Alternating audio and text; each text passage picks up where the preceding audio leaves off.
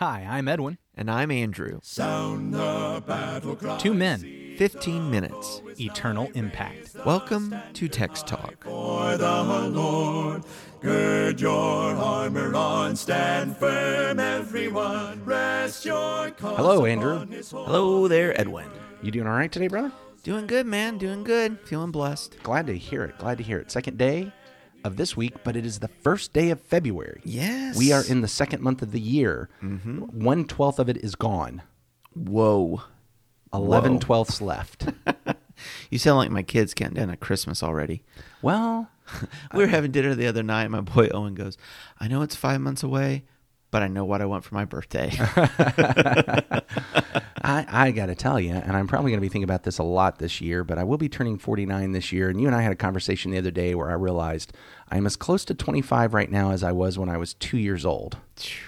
And so thinking about, oh man, 49, I know. and that means just one more year, and I'm at half a century. And all I have to show for it is this podcast. I'm Well, wondering. I don't really know how to take that, but I mean, I thought it was pretty good. I love it. In fact, how about we continue it? All right. Matthew so 22. We're in Matthew 22, and we're going to read the next section here in the chapter. I'm reading from the New King James Version today. It's Matthew 22, verses 15 through 22. Then the Pharisees went and plotted how they might entangle him in his talk.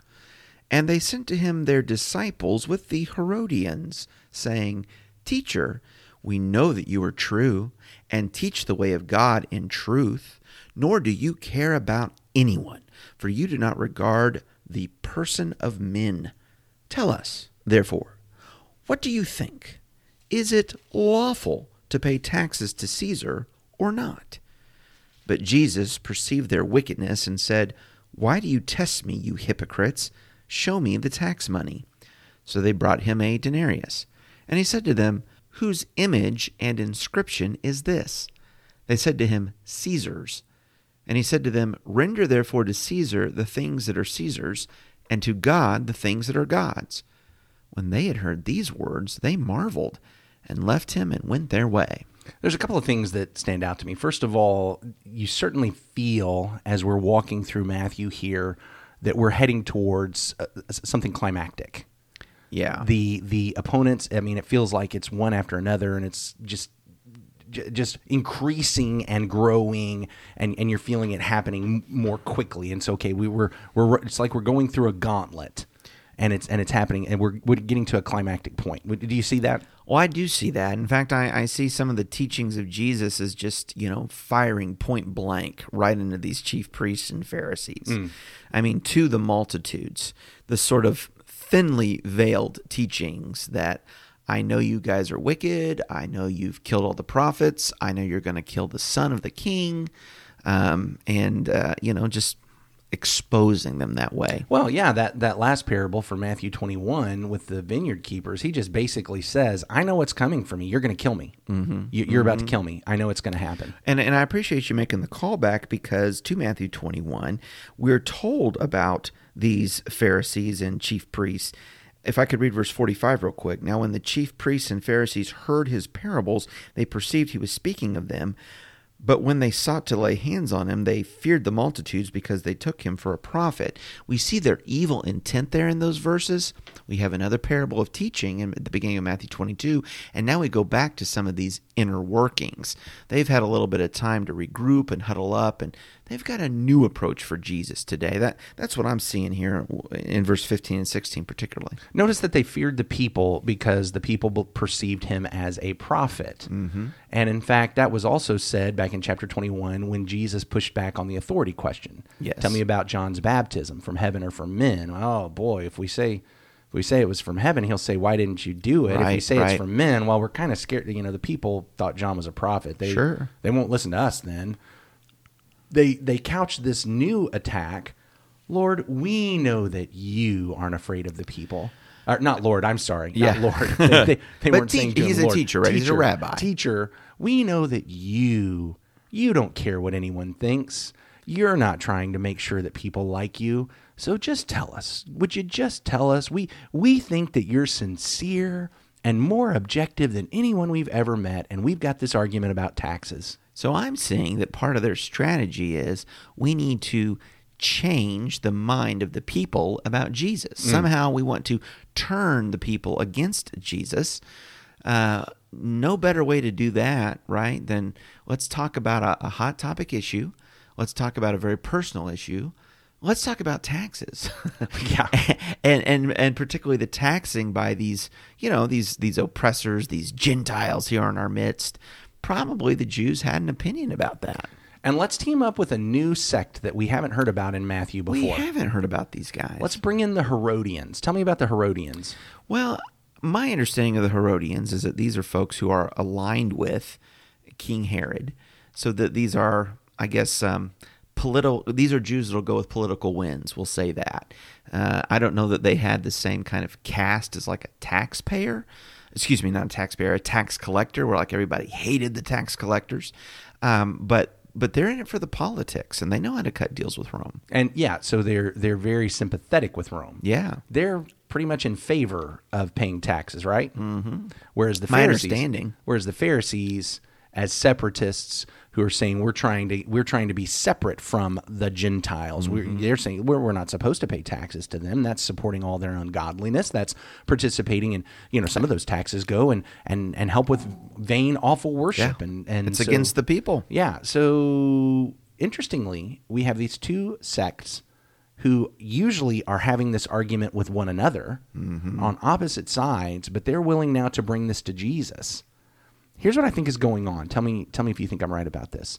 From the Pharisees' perspective, basically what they're thinking is, you know what? If we can get him to side with us, then the Herodians will be able to bring an accusation to the governing authorities. He's telling people not to pay taxes, and then the Romans will just take care of him for us.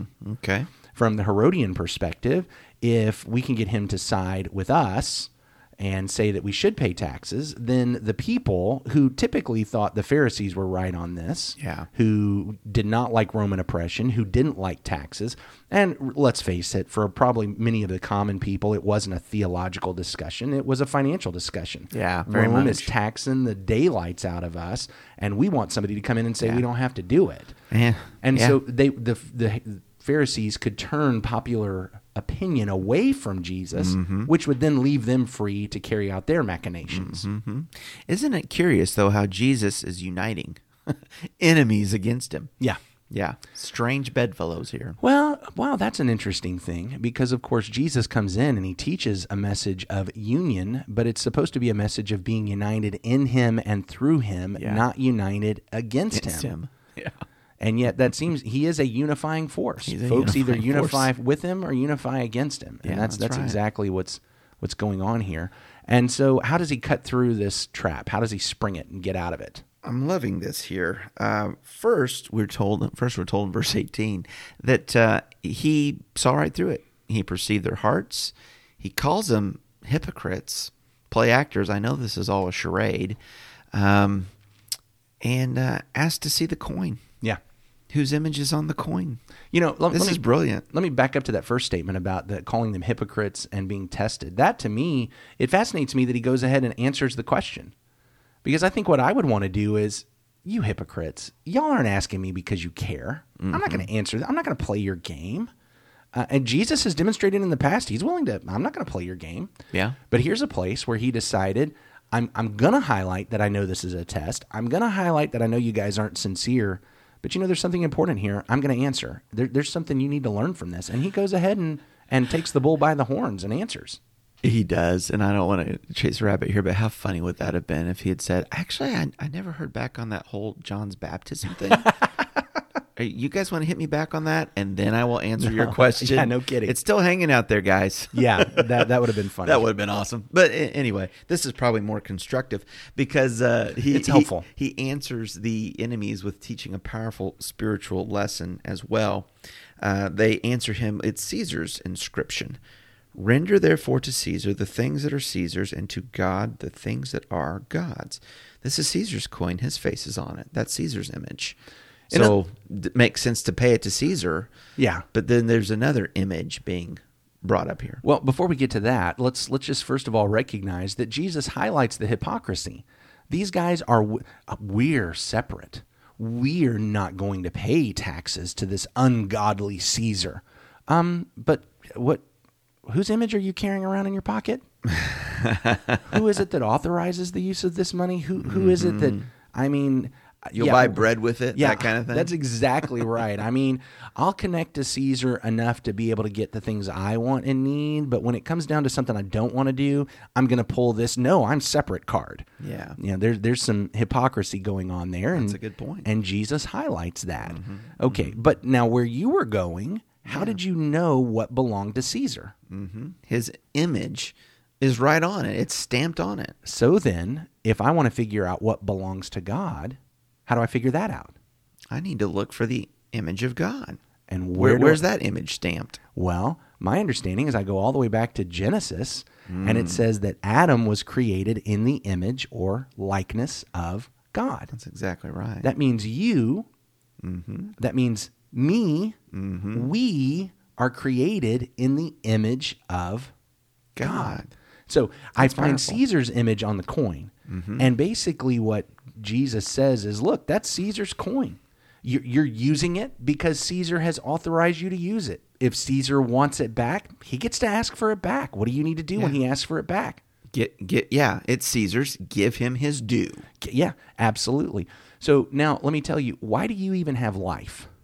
Why do you even have a body? Because God has created and given that to you, and he has placed his image and his likeness on you. Give to God what is his. And so, if I'm going to give to God what is his, what am I giving to him? Yeah. Well, it makes me think of Romans chapter 12 and verses 1 and 2, where we are to present our bodies a living sacrifice, wholly acceptable to God, which is your reasonable service, a reasonable service of worship. That if I'm in the image of God, then I surrender everything to him. Here's something we need to avoid from this story. That is this issue of percentages. I've often heard folks get into this story and they start talking about percentages. Well, the government does have a claim to a certain percentage of your money, but God also has a claim to a certain percentage of your money, and you need to give the part of your money that is Caesar's to Caesar, and you need to give the part of your money that is God's to God. And then they make teachings about taxes and teachings about usually tithing when I hear this from people. We're not going to get into tithing today, but contributions. That is not, Jesus is not saying that. Jesus is not saying there's a part of your money that actually belongs to the government and there's a part of your money that actually belongs to God and give it to him. He's saying, look, you see that money? That's government. That's the government's money. You only get to use that because of the authority of Caesar. Yeah. So give it to Caesar if he asks for it. But listen, God's asking for you, all of you, your person, your being. Love the Lord your God with all your heart, your soul, your mind. I think we might come up with something about that this week. Well, hey, and a call back to Matthew 6 in the Sermon on the Mount when Jesus said you can't serve two masters. You'll love the one, you'll hate the other, right? And to me, this is a very similar teaching. It's packaged a little different. We have this case study about the coin and about taxes, but it really gets to the same place that God wants all of you, God deserves all of you, and you need to give yourself entirely to him. And when I give what is God's to him, all these questions about taxes and percentages, those will take care of themselves. They kind of take care of themselves, don't they? Yeah, absolutely. Yeah. Well, appreciate so much you joining us for the conversation today. Send us an email or join in on the Facebook discussion group for Text Talk.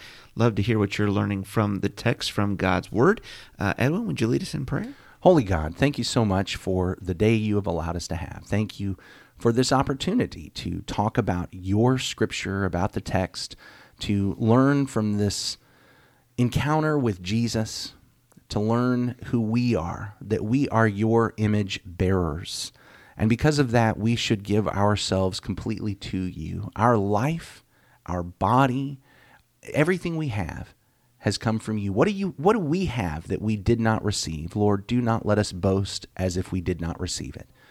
We love you so much, Father. We are so thankful for your grace, for your mercy, for your strength, for your discipline, for your motivation. And we pray that today we will give our allegiance to you and walk hand in hand with you. It's through your Son, Jesus, that we pray. Amen. Amen. Thanks for talking about the text with us today. I'm Edwin Crozier, and I'd like to invite you to join the Christians who meet on Livingston Avenue in Lutz, Florida this Sunday for our Bible classes and worship. You can find out more at christiansmeethere.org.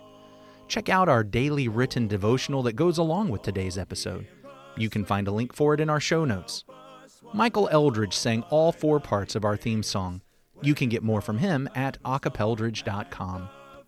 Please remember to subscribe, rate, and review Text Talk in your favorite podcast app so others can find it and learn about it more easily.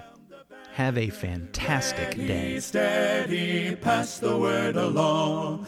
Onward, forward, shout aloud, Hosanna. Christ is captain of the mighty throne.